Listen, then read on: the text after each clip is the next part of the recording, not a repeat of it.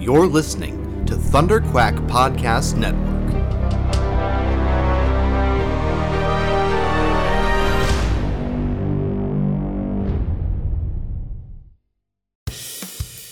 This is the Thunderquack Podcast,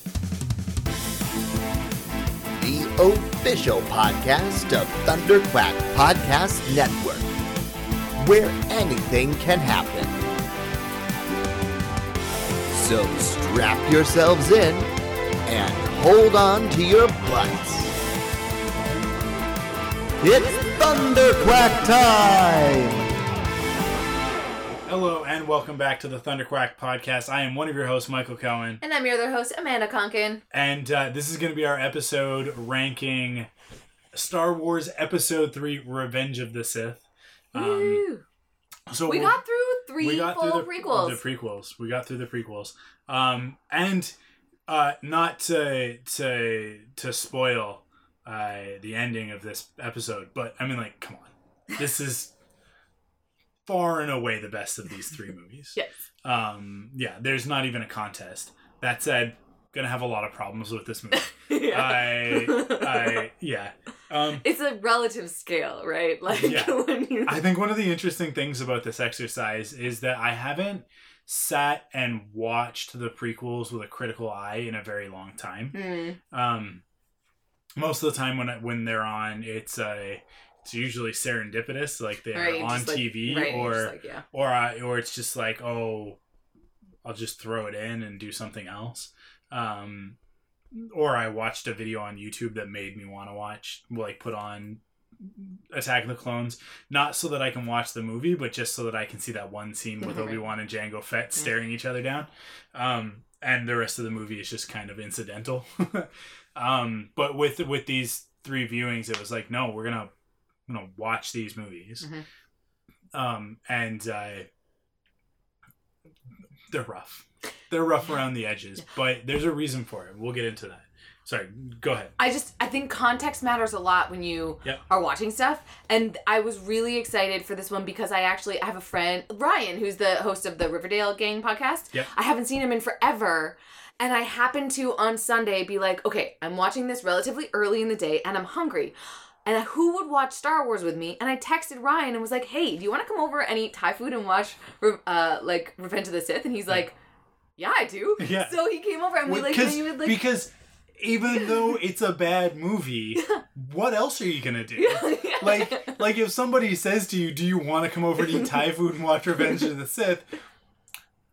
No, I was gonna fold laundry. Like, what are you gonna? What else? Yeah. You got something better planned than that? Because that's a good afternoon. And it was just like a fun thing where it lasted like the course of us having a meal. Yeah. And then talking about it a little bit as we were going through. And he has such extensive knowledge of like things that I would never know about because of his all the novelizations and all the stuff that he's got in his brain, that it was just really interesting to get little He and I need to podcast about Star Wars at some point, because we've never Ryan and I have been in the same room on multiple occasions, but I don't think that he and I have ever had a real Star Wars conversation. No.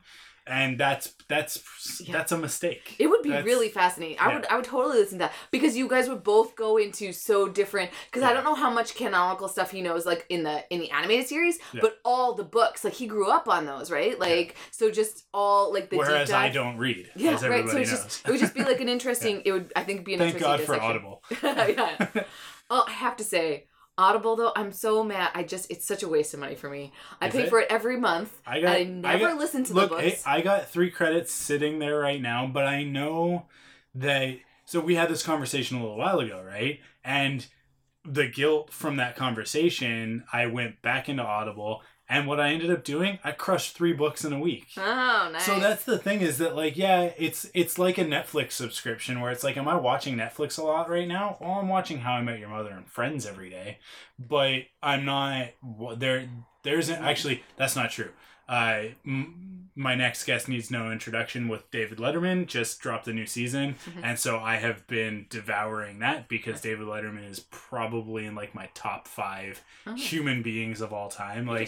Like, if you were to ask, like who would you want to have dinner with, it would be like, I could never do everybody all at once. Each person needs their own dinner, so that's like my caveat. But like George Lucas is obviously there. David Letterman's up there as well. He's in like probably the 3 people that I would want to the most. Because David Letterman, we've talked about previously, Saturday Night Live and the sad realization as a 34-year-old man, I'm never going to host Saturday Night Live. It's not going to happen for me. I thought when I was 20 that it would maybe it was still possible.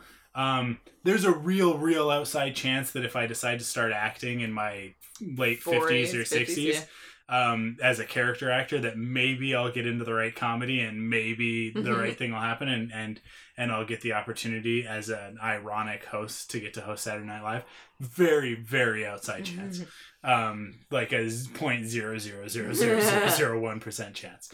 I will never get to be on The Late Show with David Letterman because it's done. Okay. And I'm never going to be on his Netflix show because that is like... That's not just like, oh, you're important enough to be interviewed on a talk show. That's like beyond... like the people you need no introduction. The people who are on that show are the people who are above talk shows. Yeah. For a lot of them. It's like Seinfeld... Barack Obama, like it's... Seinfeld just bothers me so much. Sure, but like he I know, but Barack Obama, yeah. So, Always Be My Maybe dropped on Netflix. I need to watch that. But the problem with that is that I have to watch that with Crystal. Oh, yeah, that's fair. So, it's I love is one of... There's lots of things I like. Would you like to do an Always Be My Maybe reviewed for... Yeah! Grab somebody and record that, and we will put it up on YouTube. Okay, I'm going to France in 2 days. So, but I'll just... If you find time with any of the people that you're in France with... to do a review of it, I'll let you know. It doesn't have to be long. I can see if Steph wants to do one with me. We're there for the last day. I'll see if maybe Steph will... And then we could talk about Annecy and geek out about nerdy things. You could... Are you guys flying back together? No. But we could do it on the plane. Yeah, that would be good. Yeah, no, I mean, even if it's half an hour, but I'll see. Content is content. But it's worth it's worth watching.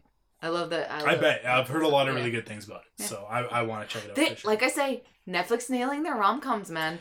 They do such a good job. Netflix is doing a lot of stuff really well. Actually, that's a perfect segue into our news. But we have an email. An email. So let's read the email. How exciting! First. Okay, here's an email. You guys can email us as well at thunderquacknetwork@gmail.com. You can also hit us up on Instagram, Thunderquack Podcast, and on Twitter at ThunderquackNet. But this is an email from Brad. And Brad says, Mike and Amanda, I adore the new Thunderquack pod. I've been a listener of Quiver since day one, and my favorite parts were always when you got off topic and spoke about random pop culture stuff. I have one question for you guys to hopefully answer on the show. What do you guys collect, and how do you decide what to collect? Mm-hmm. Myself, I collect 1/6 scale comic-based figures based on my favorite characters, Batman, Flash, Magneto, etc., as well as Funko Pops of anything my wife and I adore, but they are usually random characters. Goose, I think he means from Captain Marvel. Oh, yeah. Korg, Blue from Jurassic World. What would you consider your collection philosophy? Ooh. Thanks and stay sharp. And that's Brad Bell from Charlotte, North Carolina. He's also got his definitive Star Wars ranking. We'll talk about that at the end of this. When we do our ranking, I'll bring that up. Yeah. But yeah, so do you collect anything? Do you go out of your way to collect anything? I don't go out of my way to collect stuff, but I have curated a very specific kind of collection. Okay. I have Superman things and Star Wars things. If I go to Funko Pops, I do like Funko Pops, but very specific ones. Yeah. My first ever Funko Pop was a Superman Funko Pop. But I think for me, curating a DVD collection was something that I did for a very long time. And so, we both used to have the wall. Yeah. And I actually took, when you got over your DVD collection, I took your the TV unit that had the shelf underneath it. And I still have all my TV shows that I don't think I'm going to get rid of. But I've started, it might not, it seems like a weird correlation, and I'm trying to be less... I guess putting geekdom in a box, But this year I've started curating my book collection in a way that I haven't previously. Like, I just sort of was like, oh, books, I'll just read them when I read them. But now I'm like, oh no, I want a library. So my new thing is to actually, like, I have books and I've been putting them very intentionally in places so that I can, like, that's my shift this year. I'm like almost done my reading challenge for the year. I'm so excited. I'm going to try to hit 50 books this year. But I'm almost to 35. Actually, I've passed it. There's some books I don't count because they're garbage books. But technically, I have read more than 35 books. But I don't know if that counts. But really, the stuff is like I have little things like Harry Potter and I'm gonna suggest that you do actually have a very specific collection, and there's a methodology to this collection. You have a very, very extensive collection of geeky earrings. Oh, yeah. Very extensive. I do. In fact, you have geeky earrings for basically any geek occasion. Yeah. So, like, when you came over to watch Attack of the Clones last week, you wore your lightsaber earrings, although you lost one of them. Did you find it? No, I'm devastated. It's not here. Yeah, so okay. Well, it falls off all the time. It was bound to happen. Yeah. But I have my Yodas that I can replace it with. But here's the thing. Even though you lost one, just means you get to buy new ones. I know. And it actually makes me really happy because also I'm going to Annecy and they're going to have stuff there. But you've got Millennium Falcon earrings, right? Yeah. You have TARDIS earrings. Yeah, I have a couple pairs of TARDIS earrings. Yeah. I have actually earrings that I just bought at a convention that look like the birds from Twitter, like tweet earrings. Okay. Which is kind of cool. Yeah. I have what are they? The Time Turners. I have Time Turner earrings from Harry Potter. I collect accessories as well that go with that. So like scarves, like I have some geeky scarves, like so I can wear my Star Wars stuff. But I have a couple different. I might need to. Yeah. Anyways, I do. Yes, you're right. Actually, that's something very specific that I very actively curate. I have some How to Train Your Dragon, like the Night. Oh, what's Night Fury. Night Fury ones, and I like my earring collection, and from Attack on Titan, the girl with the swords. I haven't watched Attack on Titan in forever. I don't know. I don't watch Attack on Titan. Those things creep me out. Oh, it does. I mean, it is kind of. I know that's the point, but they're too ugly for me. I don't want that. I don't want that in my life. Yeah. I collect way too many things. Yes, you do. Let's see. Probably at the top of my list is graphic novels, trade paperbacks.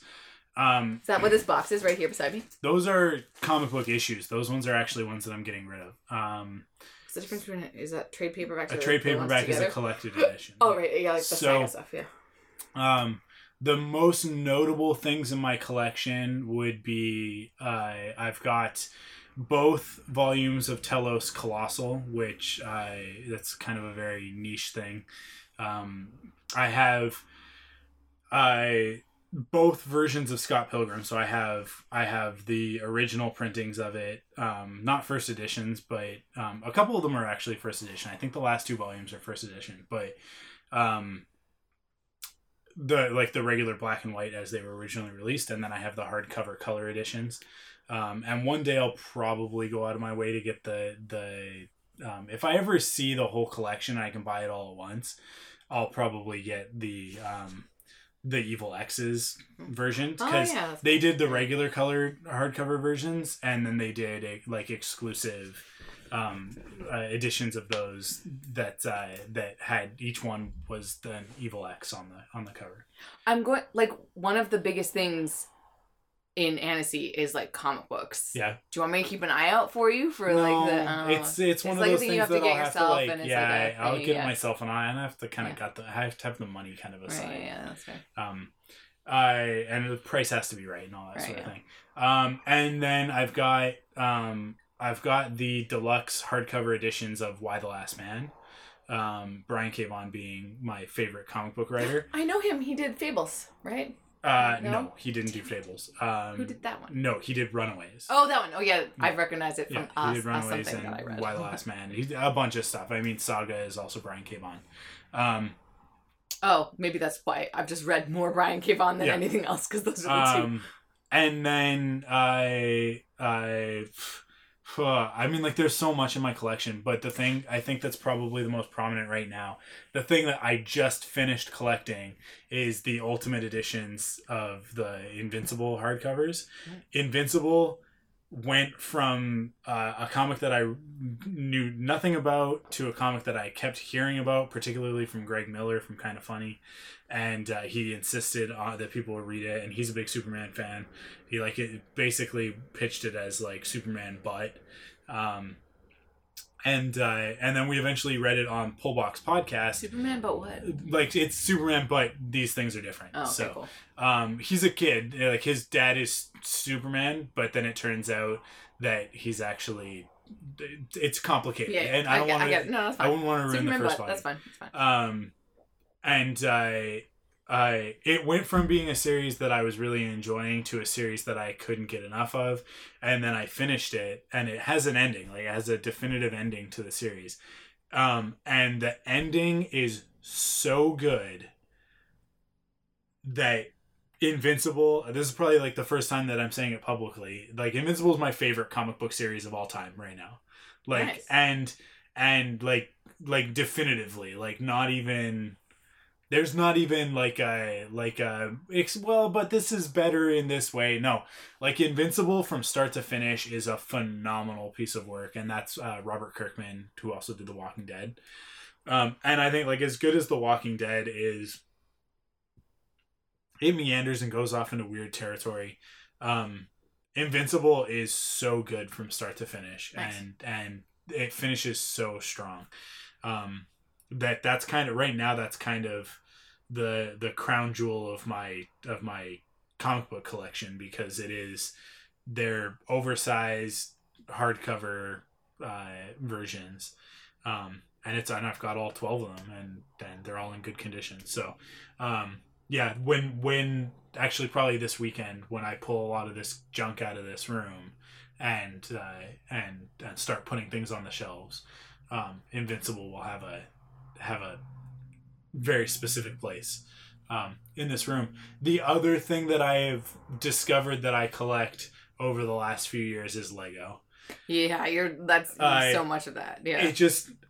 It went again. Like, Lego is something that I've always loved since I was a little kid. I don't remember not loving Lego.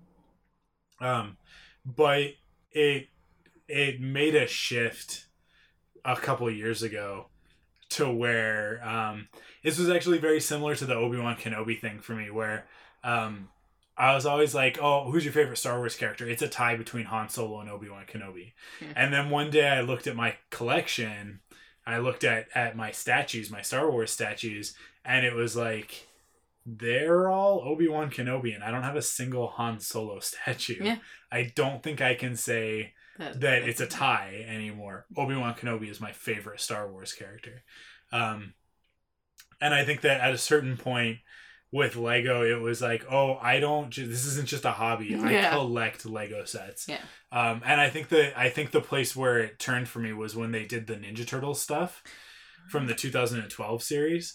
I bought every set because at first it was, well, I have to get all of these sets in order to have a full set of all 4 Turtles, plus April, plus Splinter, plus the Shredder, right? So I wanted to make sure that I had that. And then it was like, well, I also want to have the 2 main henchmen, what are their names? Dogmeat and Fishface, I think. You could not. I'm just talking about myself. Yeah, I could not. Ninja Turtles. And then at a certain point I looked at it and I was like, well, if I buy these 2 more sets, then I have every set from Wave 1 of the Lego Ninja Turtles stuff. And then they did a Wave 2. I think I maybe got one of the Wave 2s. But I didn't really like any of the sets in Wave 2.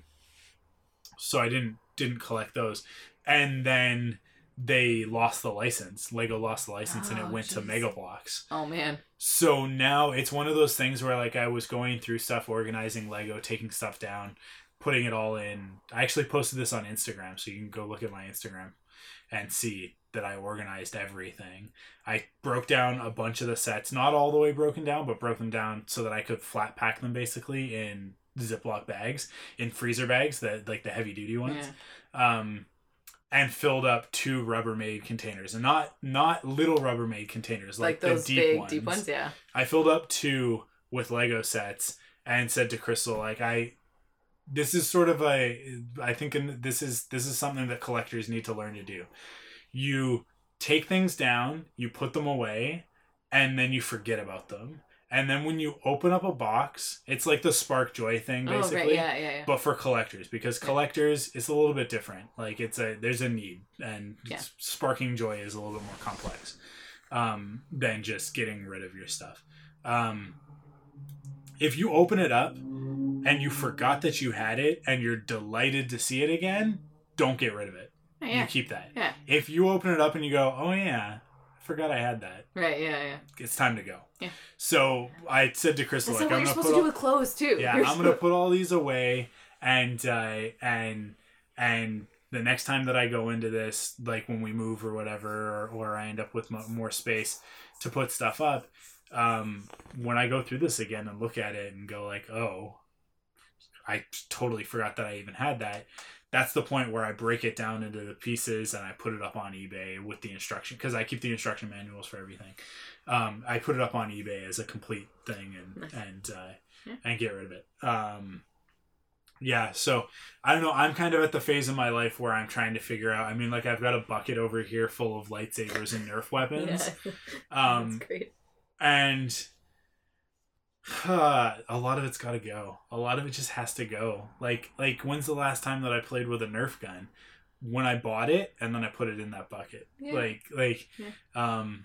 it'll come back around, because it'll come eventually. Kara and the next kid will be old enough to want to play with this stuff, and to be responsible enough to play with this stuff, that I'll be like, let's bust out the Nerf guns and have a Nerf war or whatever. But they're always making more Nerf guns. I don't need these ones. That was the hardest thing when I realized I have these costumes. Yeah. Because when I used to be in theater, it used to be really useful to just have stuff. But I'm like, it's now more economical for me to just buy a new $30 something than for me to store this stuff that is just taking up space. Yeah. So I mean, like, I think that's part of growing up. But I think that's terrible. I hate it. I think collecting is a thing that gets attributed to geeks, and is like geeks are, and it's like everybody collects something. Yeah. Everybody collects something. Exactly. Even if you're a minimalist, you collect nothing. Yeah, like that's it's like a thing collect. Where you like curate that in your, because a collection is a thing that you do, that you accumulate, that is tied to your identity. Yeah. And like I said, like if you're a minimalist, the thing that you're accumulating is space. It's nothingness. Yeah. And that's part of your identity, and you take pride in it. Yeah. It's like I take pride in my Disney Infinity figure collection. I've got all of the Star Wars figures from Disney Infinity, and I love that stuff. And if they were still doing Disney Infinity, I would still be buying them, because they were such a great series. I remember being excited about that. Marie Kondo did support people's collections. She says if it sparks joy for you, just have it with intention in a space, right? Yeah. Which is like, I like that. Was part of the purpose of this room, and when it is done, which I think it'll get done over the course of the summer. Yeah. When it is done, I think that'll be really obvious that it's about. It's not about it being a man cave, because I hate that. Mm-hmm. It was more about my collection having its own space, right? Yeah. Rather than being just kind of, because right now it's cluttering the rest of the house, and at a point when I didn't have the disposable income that I've had over the last few years, that was manageable and it was okay, and it was like, oh, cool little figure here, and it's like people would walk in and they'd look around and they'd see stuff. Now I look around and I go like, it's just out of control. Yeah. So I got to get rid of stuff, and I have to pack stuff away, and I have to organize things a little bit better. But that's the purpose of this room. This room will be the room that people can walk in and go, that's your stuff. Oh, that's cool. Yeah. And then I can go back to hiding things. Yeah. In the rest of the house, where you're looking through and you're like, is Darkwing Duck next to that picture frame? Yeah. It's like, like cool stuff like that, like Easter eggs in the house. Yeah. Cool. Do you want to get into the news? Yeah. Thank you for the email, Brad. That's great. That's actually a really good conversation. I never really thought about it before. Yeah, no, that was awesome. First piece of news, we were talking about Netflix earlier, and they've got it figured out, and they're doing a Magic the Gathering series. I believe it's going to be animated. Yeah, I think so. Yeah. And it's being produced by the Russos, Joe and Anthony Russo, who you would know as the directors of Endgame, Infinity War, Civil War. So I mean, like, that's a great combination. Yeah. Magic the Gathering has an incredible lore. There are books and all sorts of things. See, I don't know that much about it. It's the card game, though, it's right? Card game. Yeah. Which, like, how is that not adapted yet? Like, that's really cool. It's something that I think they've been trying to figure out for a while, and it's been a matter of getting the right people together. Right, yeah. And I think that these are the right guys. I think that they can be trusted with an epic story that's character focused, and I think my hope is that it adds value to Magic as a property, because right now it's like there are people who do know the stories of these characters. Well, but I think the majority of people who play Magic, a lot of people don't even really understand the concept of the game mechanics in Magic, which is that there are people called planeswalkers, and planeswalkers tap into different types of magic, the different mana pools, to essentially bring in monsters from other planes. I mean, like, that lore is just ripe for the picking. Yeah. So, and the planeswalkers themselves, there are characters, and they're cool characters. I mean, like, there's one dude who's just this big lion knight magic user guy. That's cool. And that's cool. Like, there's just cool stuff, and I think it's great for an animated format. I think they'll take it seriously, and that's the most important part is with something that high concept, you need to it's not. I think the really important thing here is that I don't think this will be a show about playing Magic. Yeah, no. I think it will be about these characters in this world, and it'll add an extra dimension to the mechanics of the game when you're playing it, to see this is what I'm doing, as opposed to something like Yu-Gi-Oh!, which is a show based around the card game itself, right? Or even Pokemon, which again is a show based around the video game. The video game came first, and then the show is just a commercial, essentially. I don't think that's what this will be. I think this will be really digging into that lore. So because they're realizing what actually works and what audiences are really being drawn to, and it's pretty cool. Yeah. Is the Witcher series coming to Netflix, or is that going to be somewhere else? No, The Witcher is Netflix. Yeah, because I'm excited for that one too. Which that one's going to be good. That's going to be so coming sometime soon. But just talking about them taking like lore series for really seriously, like, I'm really excited for that. Also on Netflix, coming next year, is Jurassic World Camp Cretaceous, an animated series set in the world of the time period of Jurassic World. Essentially, it's a group of teenagers. I think there's like 6 or 8 of them or something, that are part of an exclusive internship / summer camp at Jurassic World. Yeah, that's really cool. On the other side of the island from the resort, and Jurassic World happens, and everybody kind of forgets about them. This is going to be awesome. It's going to be great. So when Jurassic World happened, and like it'll pop up actually probably pretty soon in my Facebook memories, I posted a thing saying, like, Jurassic World is great and everything, but what I really want is a TV series that takes place at Jurassic World with the people who work at Jurassic World. like the OC meets like Disneyland, essentially, of these teenagers and young adults working at Jurassic World and falling in love, and because it would be, because like it is the summer camp sort of. It's like you're working on this island. You probably live on the island while you work there, right? Like it's the whole barracks thing. For where everybody lives would just be like a fun. Yeah, I mean, it would just be like who's sleeping with who, right? It I thought, like, this is so perfect for a teen drama. They're going a slightly different route with it, but I mean, like, really honestly, same concept, just different audience, right? They're just gearing it down towards the 8 to 13 age range. But still, like, conceptually that's what I want. I want to live in that world. I don't want to just visit it, right? Yeah. And when we go to Jurassic Park movies, you're a temporary visitor to the world of dinosaurs brought back to life through genetic engineering, right? Right, yeah. And this is their opportunity to dig in and get an episode that focuses on a specific species of dinosaur, right? And you know that they're gonna have dinosaur friends, and you know that, like, if they're stuck on the island, this is gonna be a survival type thing, but it's a cartoon on Netflix. It'll be kid oriented, so there's gonna be like a Swiss Family Robinson, Tarzan type of vibe to this. Land of the Lost, like all of that, and the animation, the teaser that they put out this morning looks really cool. Looks fantastic. Like the quality of the animation looks phenomenal.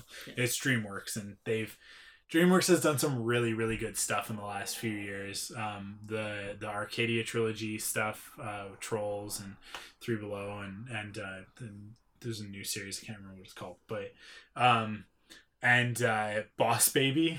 Oh yeah. Surprisingly great. Yeah. Super good. All of the How to Train Your Dragon stuff has been really, really good. They're doing good. DreamWorks Animation does really, really great stuff. Yeah. And then the last piece of news from this last week is that a new Lion King teaser dropped. We'll get to hear Beyonce Knowles as Nala for the first time, and get a little bit more of sort of the Lion King vibe, as opposed to just sort of like a lot of what we've gotten so far is the first 30 seconds of Lion King. Yeah. The Circle of Life stuff. Yeah. And it's nice to see some of that other stuff coming in. But we still haven't gotten to see the piece that's the most important to me, which is like, I want to make sure that this movie is going to do the musical numbers in the way that the musical numbers deserve to be done. Like, Aladdin did justice to Friend Like Me and Prince Ali. Like those numbers were, I think, better than they were in the animated version. But, like, what else would they do though? Like, they have to do a similar thing in Lion King. What makes you think that they wouldn't? So when you look at everything they've released so far, it's all so like real or like it's like so real, and Just Can't Wait to Be King is like not. It's like a neon Broadway musical with jungle animals, right? And Hakuna Matata similarly like has some really, really great visual moments in it. We saw a little bit of that in the last trailer where we see Simba grow up. But I think that they're like they have, like, that's the thing. The Lion King as a musical was way more popular on Broadway than Aladdin as a musical. They know that the musical numbers, I think they're saving it because they know how great they are. I hope so. Like, I think that's like, Disney knows what they're doing. Like, they did that with Aladdin as well, right? Yeah. They didn't show us a lot until they showed us a lot. Yeah. And that is my hope. Yeah. But the problem with Lion King is that Jungle Book was also directed by Jon Favreau.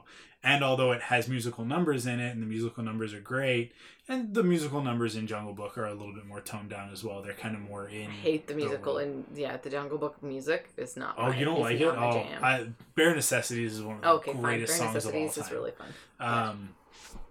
Generally, I don't like the Jungle Book generally. Yeah. So, okay. Jungle Book's one of my favorites. Oh, so, okay. Well, there you go. Yeah, and I like what Jon Favreau did with Jungle Book, but I hope that Lion King has a little bit more of its original flavor. That said, I also want it to do things that the original didn't do. Because that's what Aladdin did. Aladdin did some stuff that the original didn't do. Have you seen it yet?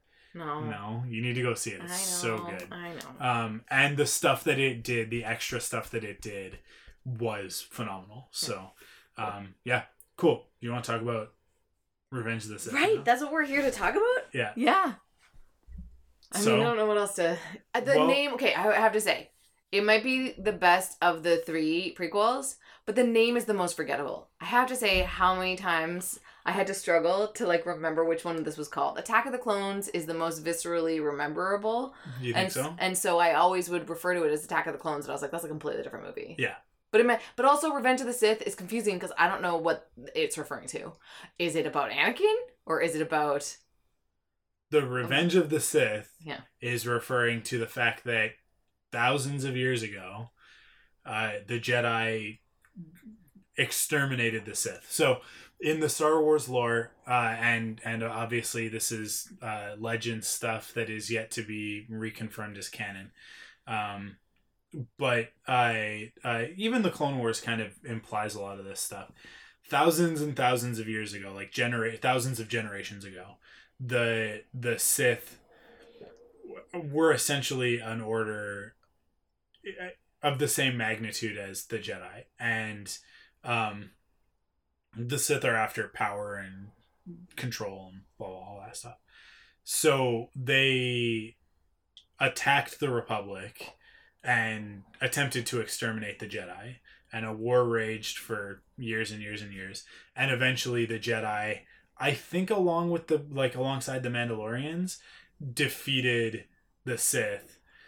And over generations, as they tried to regain power, they kind of never get back going, because the problem with a Sith is that when you're always craving power, your master is always the person more powerful than you. Right. And to become the most powerful Sith, you kill your master. Right, so they could never really gain a foothold. Right, and then Darth Bane, I think it was Darth Bane, instituted the rule of two, which is that there are only ever two Sith, a master and an apprentice. And that's how the Sith would survive. Oh, because then they wouldn't get to... Until the time was right when they would reveal themselves to the Jedi and take over the galaxy. And other Sith had ideas, Darth Plagueis being the one that precedes Palpatine. Of course, until he dies. Until Palpatine kills him. And takes over as Darth Sidious, as the Dark Lord of the Sith, and then enacts his plan for his revenge against the Jedi for almost exterminating the Sith. So that's what the title is referring to. This whole plan was the Revenge of the Sith. It's the firing of Chekhov's gun that was loaded in The Phantom Menace, right, when Darth Maul says at last, we will reveal ourselves. We'll have our revenge. Right. So that's what it is. It's also a mirror of Return of the Jedi. Right, yeah. So Return of the Jedi, Revenge of the Sith, Rise of Skywalker. Yeah. Rise of the Skywalker would have been a little bit more, but it's R of blank. Mm-hmm. So yeah, the three conclusions to the three trilogies are Revenge, Return, Rise. Whoa! Yeah. Cool. Which is why I say the Rise of Skywalker has nothing to do with a Skywalker. Yeah, no. Rise of Skywalker is Rise of the New Jedi. Yeah, that's what it is. Yeah, where they could just call themselves something completely different. Yeah. That's both light and dark, and Rey and Kylo rule them all. No. Come on. Fine. Rey is Skywalker in that title. I'm fairly sure that Rey is Skywalker in that title, but I had to watch Force Awakens immediately after I watched. You tweeted about it, or Instagrammed about it. Yeah. Revenge of the Sith is tough. It's got a lot of the same problems as the other two prequels, but thankfully it's more interesting. There's a lot more fighting. It's a lot more... Yeah, there's a lot more battle. Yeah. But... Well, maybe too much battle. Unfortunately, they lean into the battle aspect of it a little bit too much. It kind of overcompensates for the other two movies. Yeah. That opening flying through the spaceships, it could have been half as much as what it was. And so there was a lot of stuff in Revenge of the Sith that George Lucas did because he could. Right, yeah. Not because he should or because it served the story. So the opening is a really great example of that. All of those ships, the length of the opening shot was all to show off, really. Mm-hmm. And it's great. It's really well done. It's really well choreographed. Watching it at home is very different from watching it on the big screen. I remember seeing that on the big screen and it being just this amazing experience on the big screen. And that sequence holds up, but there's a lot of this movie that visually doesn't hold up. There are a lot of scenes that are very clearly on green screen that they went, well, we'll figure out where this is taking place later. One of them being the conversation between Anakin and Palpatine, when Palpatine is telling him that he's gonna appoint him to the Jedi Council. Oh yeah, that hallway or whatever. Yeah, so they go through that hallway a couple of times in the movie, and that's the first time that we see it. And we see that frieze on the back wall, which is actually a frieze depicting the battle between the Jedi and the Sith, which Palpatine had installed in the time that he was Supreme Chancellor. And I think that the Jedi would have looked at that and gone like, he really does respect the Jedi. Like, this is... but it's one of those things where it's almost like if you, like, flip it upside down. Yeah, it's like the... Yeah. It's like what Zack Snyder tried to do in Batman v Superman with the angel and demon painting. But he was, like, so on the nose with it, where at the end of the movie it's flipped upside down. You're like, Lex Luthor has become evil. And it's like, he was evil at the beginning of the movie. Nothing changed. That character didn't have an arc. He just then did the thing he said he was going to do at the beginning. He had done it and got caught. Does getting caught make you evil? No, he was evil the whole time.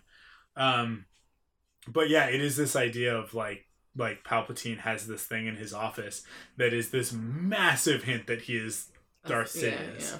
That if you were paying attention, you would have noticed a long time ago, but that I think they probably like wrote off as like, Palpatine really respects the Jedi because he's like got this beautiful piece of art that he commissioned depicting the triumph of the Jedi over the Sith.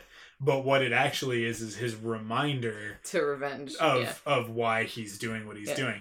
And I there are so many details like that in Star Wars that I love, and that piece is a real physical thing that was made, and such a beautiful piece of art, like this 3D sculpture painting, right, that depicts this epic moment in Star Wars history that hopefully we're gonna get to see in the Benioff and Weiss Star Wars movies if they end up doing the Old Republic stuff. Oh yeah. That's what people expect that they're doing, because Game of Thrones, Old Republic, it makes sense for them to go back to the beginning of the Jedi Knights and blah blah blah.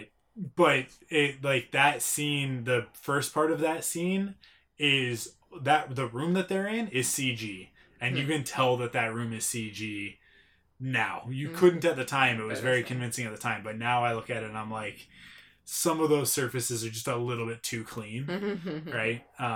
Yeah, a little bit too shiny, and it's just so artificial. Nobody ever touches anything. Nobody ever interacts with their environment. People just walk through hallways. That's the thing. To watch Revenge of the Sith and then immediately watch The Force Awakens, one of the best scenes in The Force Awakens is when Rey's making herself the bread stuff. Like, that just rises. Like, it's such a beautiful, practical thing, and it like, that's the blue milk, right? We'll talk about this when we come back in a couple of weeks when we talk about A New Hope. Like, the thing that made Star Wars amazing to the audience was that before that we had two things. You had Flash Gordon, which was like shiny spaceships and ridiculous aliens with green antenna and whatever, like that, like the sort of Mars Attacks, ridiculous sci-fi stuff. And then you had the hyper-realistic, boring 2001: A Space Odyssey, which I love 2001: A Space Odyssey, but it is a boring movie. It's intentionally a boring movie. It's mundane, right? Like, and that's the idea, is that space travel in that version of the future, in that version of 2001, was mundane until the point that all of a sudden, God starts talking to them and taking over their robot. That's fine. You're not missing much. Okay. I mean, like, you are, but you're not missing much because of me. A person might be missing a lot, but me, I'm fine. I don't think you're gonna get that much out of it.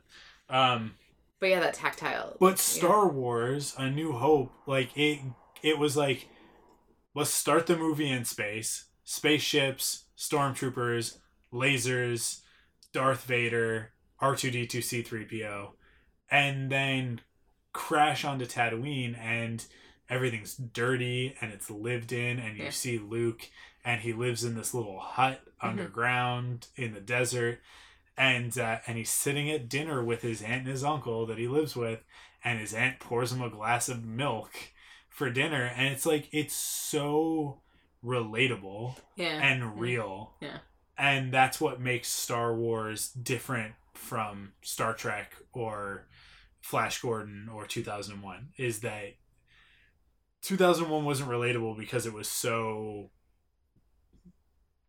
polished and so kind of like out there in a lot of it, and so like esoteric almost.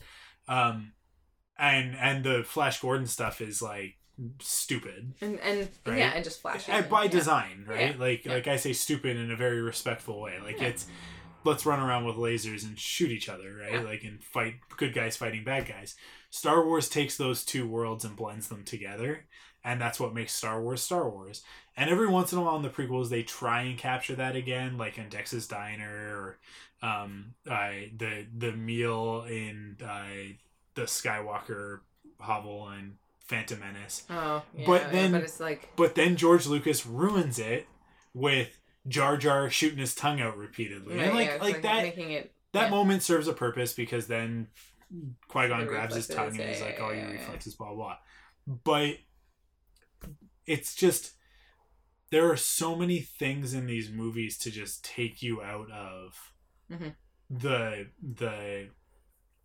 Veritas that Star Wars is supposed to have. And that's the one thing that the sequels have nailed, is that like the practical effects and the reality of the situations for a lot of the characters is so like grounds it in the way that Star Wars needs to be grounded, that the prequels just don't have. So the biggest thing for watching it again is like, there's all the bigger level things that you can pull apart, but it's always bothered me that like Padme just dies. Like, that's the thing where it's like, she just... Do you want the explanation? Well, I mean... It's not... Yes. This is a defense of the story, not a defense of the movie. Mm-hmm. So, from a story perspective, it works. In the movie, it's not explained. Midichlorians are set up in the Phantom Menace. Yes. Anakin was created by the midichlorians. Yes. The midichlorians manipulated Shmi Skywalker's body to create life. Yeah. Right? Anakin Skywalker has the highest concentration of any Jedi ever known. Mm-hmm. There are all of these microscopic creatures in his blood that are connected to the Force. Mm-hmm. If you extrapolate that and say his connection to the Force, which we know based on Luke's connection to Leia, Luke's connection to Vader, Vader's connection to both of them, there's a familial bond with those midichlorians. The midichlorians are also genetically linked to one another, not just the family bond of genetics, but like the midichlorians themselves. Those microscopic life forms are descendants of Anakin's, right? Cool. Anakin gets Padme pregnant. Padme is a human with a low concentration of midichlorians, probably almost like a nominal amount, right? Like she can't use the Force, right? She can't tap into it. Maybe the Force manipulates her. She does every once in a while. Han Solo definitely has probably an above average. So does Poe Dameron. Like, that's how they're able to do the stuff that they do. That's why they're the greatest pilots in the galaxy. Blah blah blah. Right? It's all kind of like, you extrapolate all this and it all kind of makes sense. Padme doesn't have midichlorians in her body naturally, but now she's got genetic material from Anakin Skywalker replicating in her body. Midichlorians in the bloodstream of two children in her body at the same time. Her circulatory system is sharing blood with these two new entities. Yes.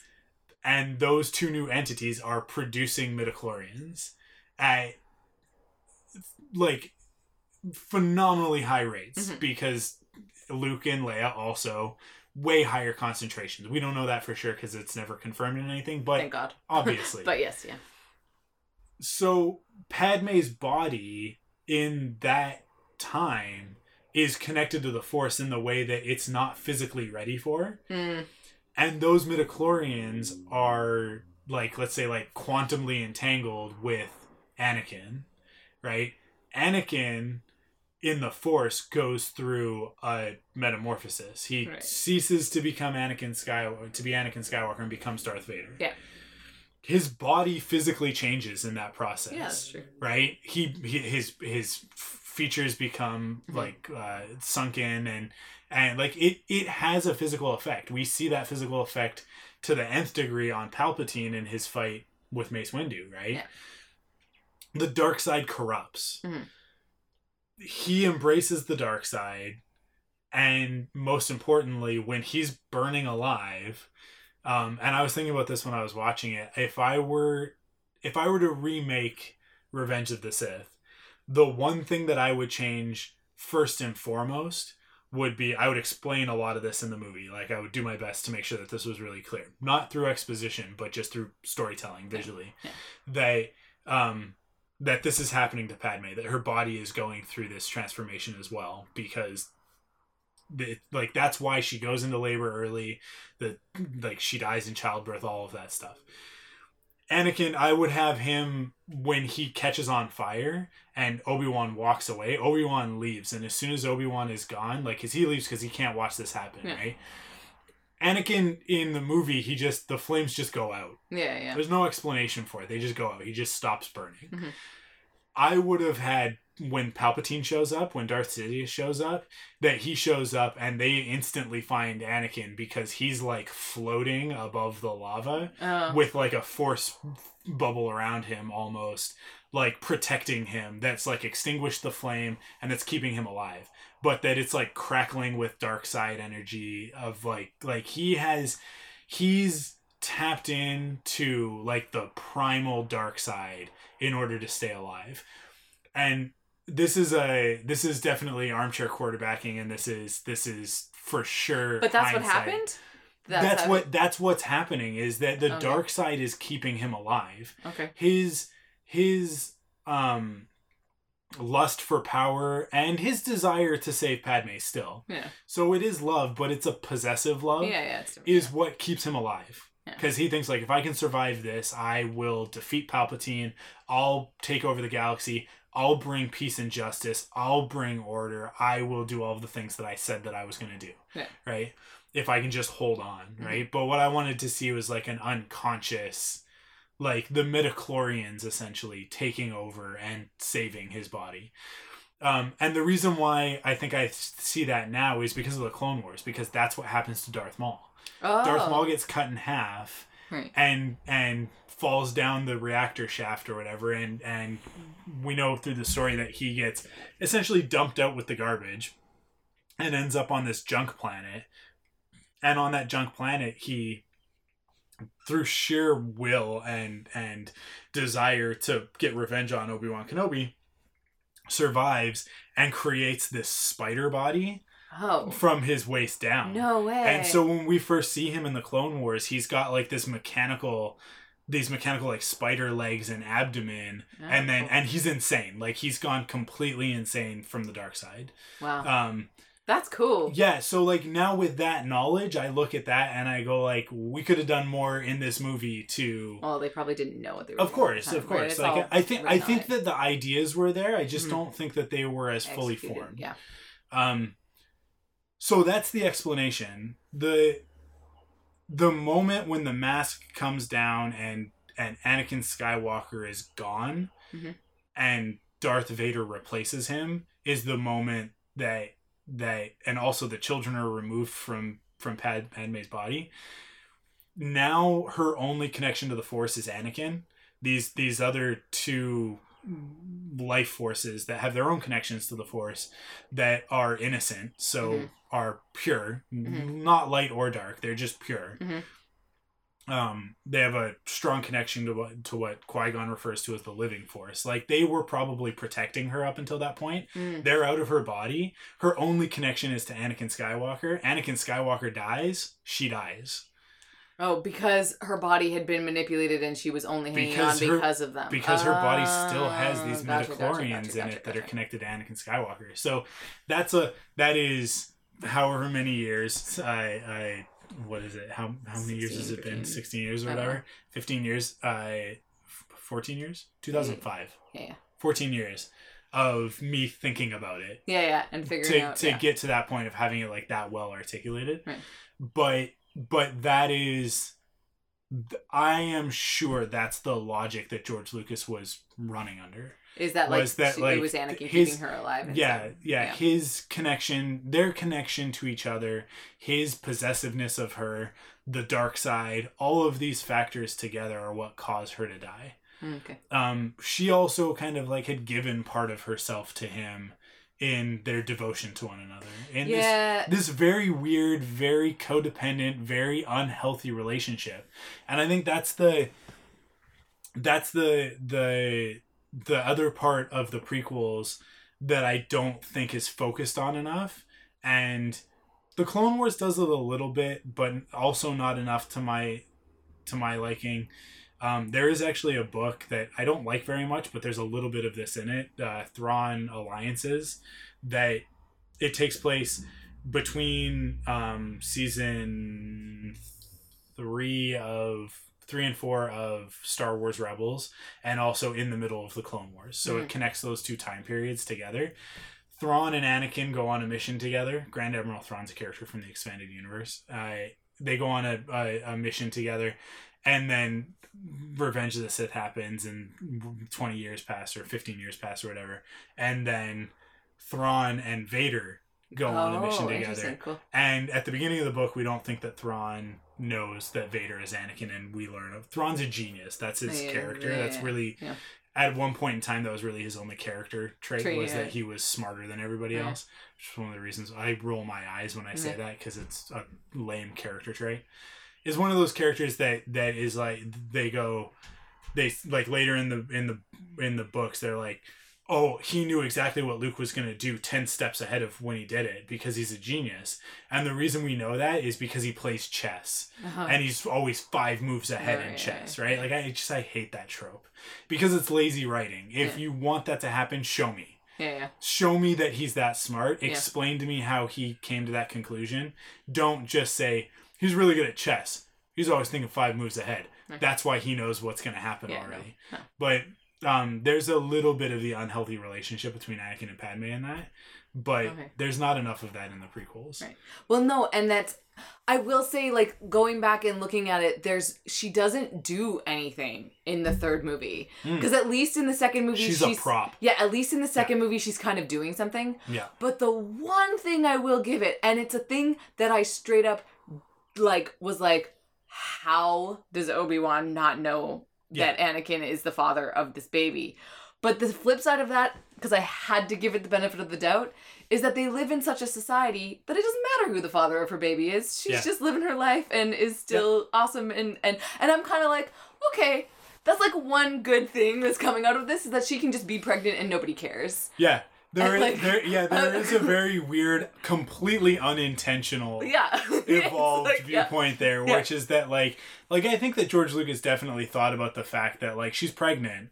She's not doing the best job hiding the fact that she's pregnant, but like she's still a senator and she's still like around people, but it's never a question of who's the father. Yeah, until Obi-Wan clues in of like Anakin is the father, right? And it's we talked about this last week when we talked about the Clone Wars storyline of how Obi-Wan's relationship parallels, and that's where there are moments in Clone Wars where there are moments in Clone Wars where Obi-Wan implies that he understands that Anakin and Padme have a romantic relationship.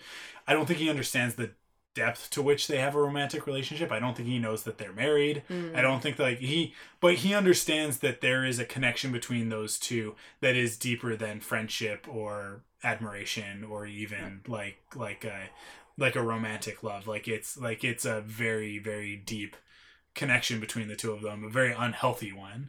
And he turns a blind eye to it because he sees his relationship with Satine and the opportunity that he didn't take. Right, yeah. Right? So he goes, kind of, we're in the middle of a war. Anakin is different from other Jedi. You were supposed to be different. Yeah, if what does he call him? The chosen one? What does he calls him? Yeah, you were chosen one. You were my brother. You were my brother. Yeah. You were the chosen one. Yeah. Harry Potter. Hashtag.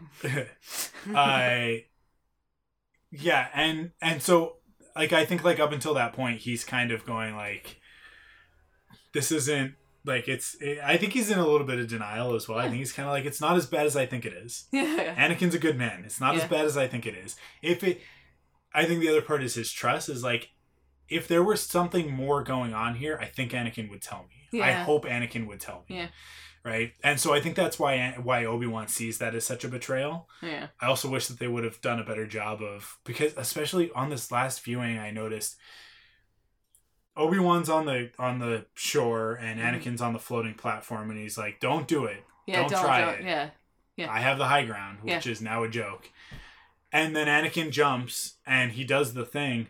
And in the next scene, there's no transition. No. There's no moment of like realization. We just go from don't do it to full on weeping, like gnashing of teeth sort of grief. And that's a result of the way that George Lucas directed everything, of like just do a bunch of takes and I'll put it together in the editing room.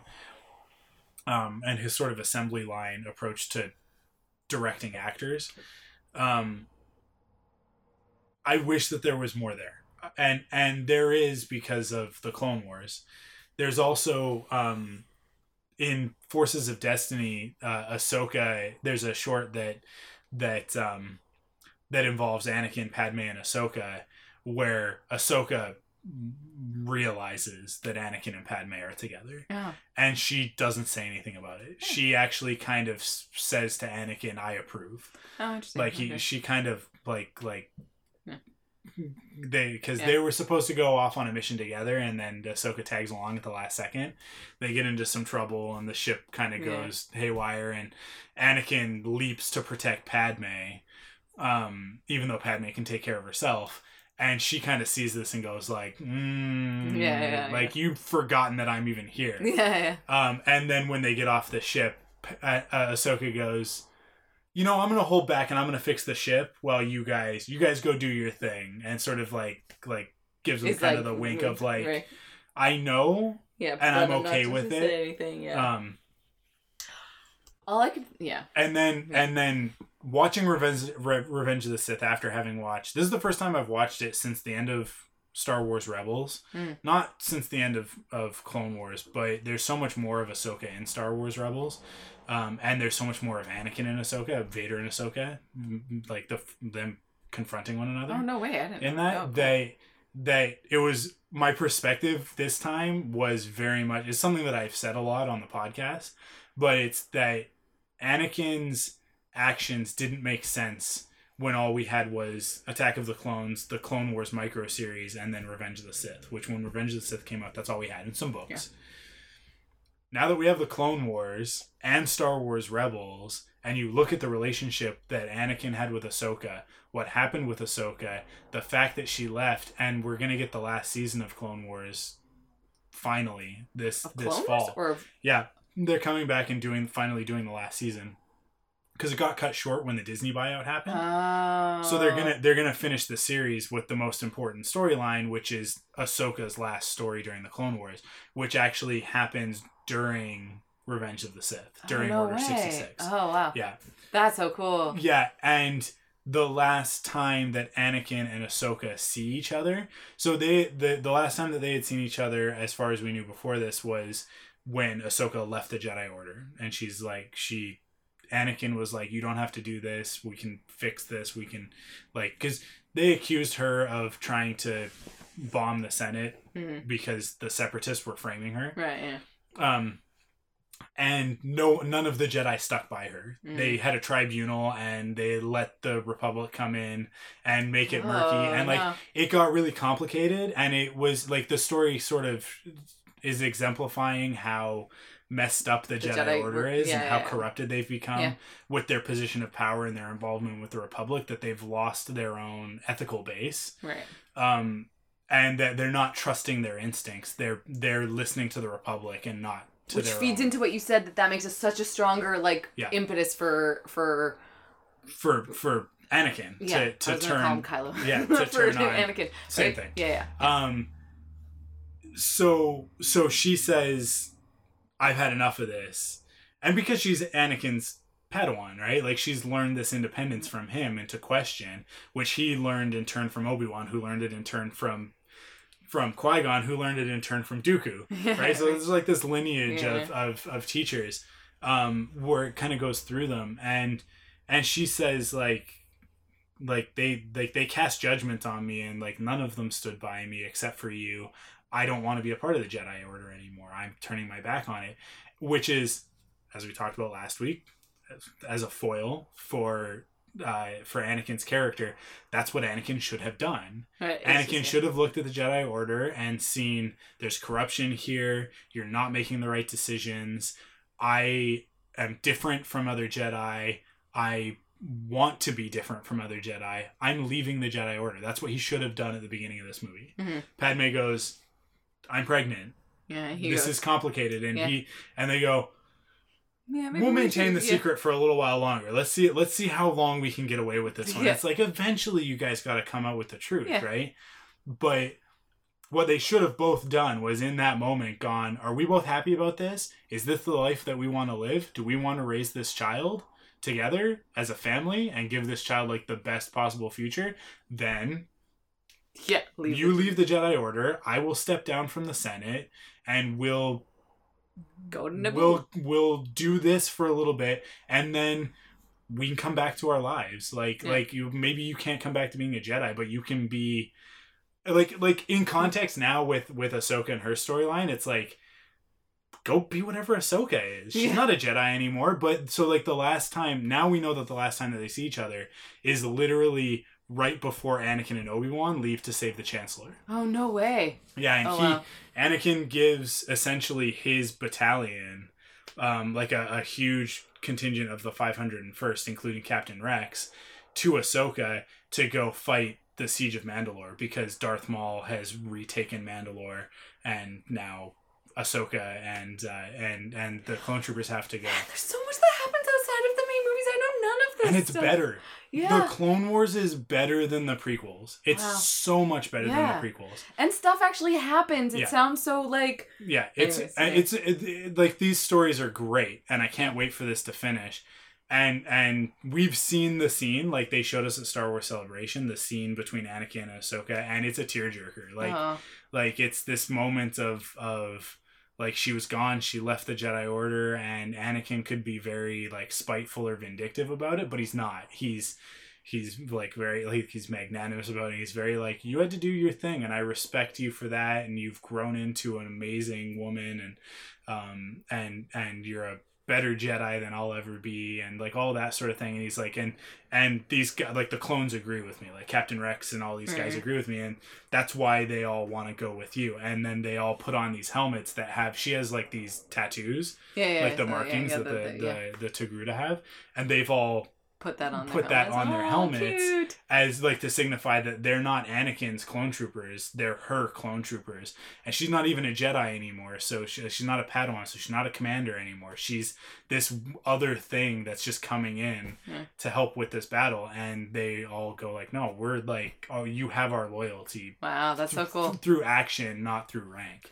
And then we find out, you don't know yet because you have to watch the show, but we don't know how she survives Order 66? We know enough to know how she survives because Order 66 because of other stuff. When the series wasn't going to finish, when it wasn't going to get its ending, Dave Filoni did panels and talked a lot about it, and sort of went through, like, there was actually I was in the room for this panel at Star Wars Celebration Anaheim, where they showed a lot of stuff and showed a lot of the storylines that they were going to do, and showed her in her non-Jedi outfit, and like, so we've seen a lot of it, and we know that a lot of it has to do with Captain Rex, and the fact that he the clones all have like this biological chip in their brains Mm-hmm. that they were engineered with, that when they hear Order 66, they turn on the Jedi. Right, yeah. Another clone trooper named Fives uncovered this. Oh, okay. And ripped it out of his head, but it made him go crazy. Oh, like because he like literally like ripped it out of his head. Right, He wasn't careful about it. Yeah, yeah. So it like Actually, it eventually drove him kind of insane, and he kind of lost it, and then like died. Like he basically like hemorrhaged in the brain and died. But right before he does, he tells Rex all of this. Okay. And so it's implied that at some point between that and Order 66, Rex goes and has this thing removed from his head. Interesting. So when Order 66 happens, he doesn't turn. We know a lot of this already. It's not spoilers because Rex is in Star Wars Rebels. So, right. So it's like you. Yeah. So we know like he remains a good guy. He maintains like he keeps his personality, cool. And that explains why like Captain Cody is like, or Commander Cody is like, I'm gonna kill Obi-Wan now. Like 5 seconds ago, I was handing him his lightsaber because he's my best friend. Right, yeah. And then Palpatine's like, execute Order 66, and I'm like, kill the Jedi. Right, yeah. Right? Like that's what explains that. So right, is that yeah. No, that makes sense. So yeah, Revenge of the Sith, way too much action, not enough story. But that was my feeling coming out of the movie the first time that I saw it. Yeah. Like, I watched it, and it was the first of the prequels that I walked out of, and I went, I don't know if that was a good movie. I know I enjoyed myself. I know that there was a lot of stuff in that I really liked. But Order 60... There's too much in Revenge of the Sith for one story. Yeah. There's just too much. There's too much going on to the point where a lot of the characters just aren't serviced.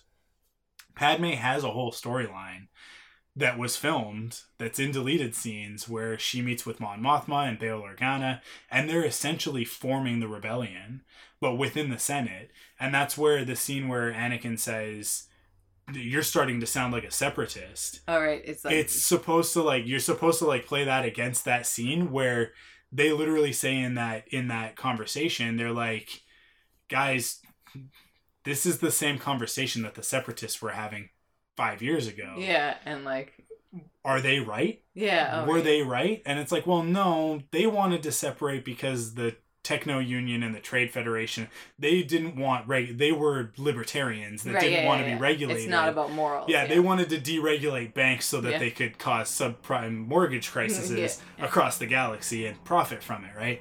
That's what they wanted to do.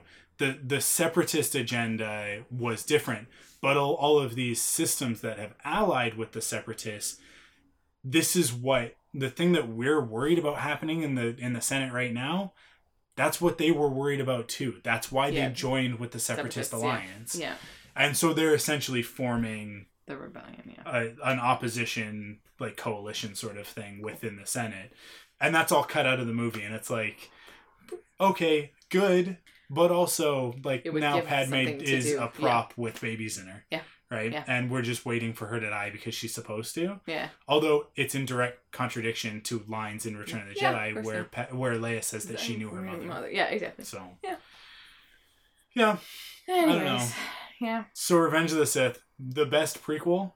Yes. But still not going to rank that high in the other Star Wars movies, I don't think. No. For us. For me, definitely. Yeah. So the official ranking right now, with no contest, no argument, is Revenge of the Sith, Attack of the Clones, The Phantom Menace. Yes. Okay. Which I don't think is that what Brad says too? No, his is all over the place. No way. So let me go back to where we were at the beginning. Yeah. I'm excited to watch A New Hope for this conversation soon. But here's his ranking. Starting at number 11. So he included all of the theatrical releases. Remember, for our ranking, we're doing the 9 Skywalker Saga stories. So Solo, Rogue One, and the Clone Wars movie are not counted in our ranking, but he's included them in his. So 11 is the Clone Wars film. I agree with that. That's legit. And then he's got The Last Jedi. What? Yeah. We're no longer friends, Brad. And then The Phantom Menace. What? How? We're not friends. And then Rogue One at number 8. Interesting. Attack of the Clones at number 7. Revenge of the Sith at number 6. So if we like Last Jedi aside, because it's not going to end up being our worst ranked. Yes, Phantom Menace, then Attack, and then Revenge. Yeah, so that's right. Yeah. So yeah, and then he's got Solo at number 5, which is respectable. The Force Awakens at number 4, Return of the Jedi, A New Hope, Empire Strikes Back. Interesting. Other than the placement of Last Jedi, which Brad, we're gonna have words. I think that his ranking is pretty good. Mm-hmm. Yeah, I mean it makes sense. It's just I'd be really curious to see why The Last Jedi is there, because it just seems really incongruous with. I mean, I hope that it's like trilogy, like that like thing where like you can't really tell where it's going, and therefore it doesn't mean as much until you watch the third one. I think Skywalker will fix a whole bunch of stuff. A lot of people's opinions. Okay, so that was our 3 first episodes of the Thunderquack podcast. Like we talked about before, we're going to do 3 episodes on, take a break, and then come back. So there will be no new episode next week, but the week after we'll be back with another kind of late posting episode because we're recording these on Tuesday. Yeah. We tried really hard to keep it on Monday. Yeah, but then we'll go back to Monday the week after that. Yeah. Yeah, and so the next one that we'll rank is A New Hope. Which I realize I have to now watch while I'm on vacation when I go away. So I just had to watch The Force Awakens instead of A New Hope. I could have watched both A New Hope and Return. Sure. I feel like, anyways. Yeah, cool. I mean, one thing that you can do is you can watch Rogue One and A New Hope back to back. Yeah, I feel like I have to, like... Yeah. I think I might, even though Rogue One's not in our ranking, just because, although, I mean, like, it's so difficult for me. I have no time to do this. Yeah. But yeah, it would be cool to, maybe I'll just watch the 3rd act of Rogue One. Yeah. I don't really like the rest of that movie. But I'll watch the 3rd act of Rogue One and then go right into A New Hope. Context on that one's going to change a lot too because of Rogue One, because of Star Wars Rebels. So, interesting. Oh, yeah. I'm excited. Is Star Wars Rebels before A New Hope? Yeah. Star Wars Rebels. It goes Solo, Star Wars Rebels, Rogue One, A New Hope. Nice. That's sort of, they're kind of almost continuous. Rebels doesn't quite go back 5 years. It's 4 seasons, and I think it's meant to take place over around 3 years. Okay. But Star Wars Rebels basically leads up to Rogue One. It doesn't tie in directly, but there are some... There's a lot in Star Wars Rebels about this whatever the Empire is up to, and they're trying to find giant kyber crystals. So I don't know what they're doing with those, but but obviously that has to do with the Death Star. Forrest Whitaker's character is in Star Wars Rebels. Yeah, he appears in 2 episodes. Yeah, 2 episodes. Yeah, I think so. Cool. Yeah. Oh man, it's cool that they're all connected. Look at this grandiose storytelling. Yeah. Gotta love this world. Cool. Well, that's it for the Thunderquack podcast this week. Thank you guys for listening. As always, nope. Not as always. There's nothing to stay up to date in the lowest. You can head to thunderquack.com to check out all the other great podcasts in the network. You can also follow us on Facebook at facebook.com/thunderquack, on Twitter at ThunderQuackNet, and on Instagram at ThunderQuack Podcast. You can also follow us individually. I'm at akonkin, AKONKIN, on Twitter, and you can add an 86 to that for Instagram. And I'm on Twitter and Instagram at ArkwUlf, ARKWULF. And if you like what you hear, you can support us in 2 ways. First, by going to store.thunderquack.com to pick up some merchandise. And second, by going to patreon.com/thunderquack to chip in your monthly support. $1 gets you early access to the Thunderquack podcast, as well as access to the Facebook group. I was gonna do that Discord thing, and then I looked into what Discord is, and it's kind of for video gaming. Oh, interesting. It's like a chat, like a gaming chat. So I think it's like meant for like voice specifically for that. Oh, chatting. Yeah. So it doesn't really fit with our audience. So we're not gonna do that. Anything else that the $1 tier gets? I'm trying to remember. I think that's basically it. Of course, if you want the full uncut episode of the Thunderquack podcast every Tuesday, you can get that at the $5 tier, where you also get access to everything else, But you also get the MP3 versions of our YouTube content, as well as you get early access to great comic creator interviews over on the Epic Marvel podcast, which is something that I don't really talk about a lot, but that's something that Curtis does. You basically get those a week early. So, nice. Yeah, those are great.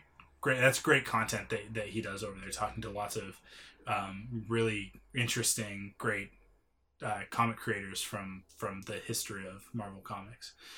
So if you want to learn more about Marvel Comics, that's one of the best ways to do it. So patreon.com/thunderquack to get all that stuff and more at higher tiers. Go check it out. It's June, which is the end of it's the end of the second quarter, right? No, July is the end of I don't Q2? know how you're If we go by quarters of the year, so we have January, February, March, April, May, June. Yeah. So it's the end of the second quarter, which means the quarterly comes out. The quarterly will come out in June. So, which means I have to do it. So if you are at one of those tiers, either the $10, it's the $10 or $20 tier, you're gonna get a survey in the next week or two, where I'm gonna give you guys some options of what I'm gonna draw, and you guys can pick the piece of artwork for the first Thunderquack quarterly. And do you want to write the thing? Do you want to write something for it? I can write something for it. Okay. Yeah, that'd be cool. fun. Cool. Well, so that's going to come at the end of this month. So if you want to get that, make sure that you're at that tier this month. Mm-hmm. And you'll get the Thunderquack quarterly. That's a nice way to game the system. It is, for sure. Cool. It's also a great way for us to trick people into spending an extra $5 or $15. Yeah. Or in some instances, $19. And remember, you'll get that. So at the $20 level, you get the physical copy that I'll mail to you. Mm-hmm. That you can put into a frame or into a bind. However you want to collect that, you can collect that. Mm-hmm. $10 level, you get the digital version of it. And if you want to print that off yourself, you can. Either way, it's exclusive to those tiers. And the full artwork will not be released anywhere else. Mm-hmm. I'll release a teaser of it because we want to get people excited, feeling like they missed out. Yeah. Mm-hmm. But but remember that you get everything else as well. Mm-hmm. Everything else that I just mentioned from the $5 tier.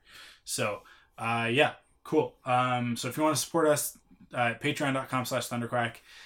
That's it for this week. That's it for the prequels. Yeah. So we'll be back in 2 weeks to rank Star Wars Episode 4: A New Hope. May the Force be with you.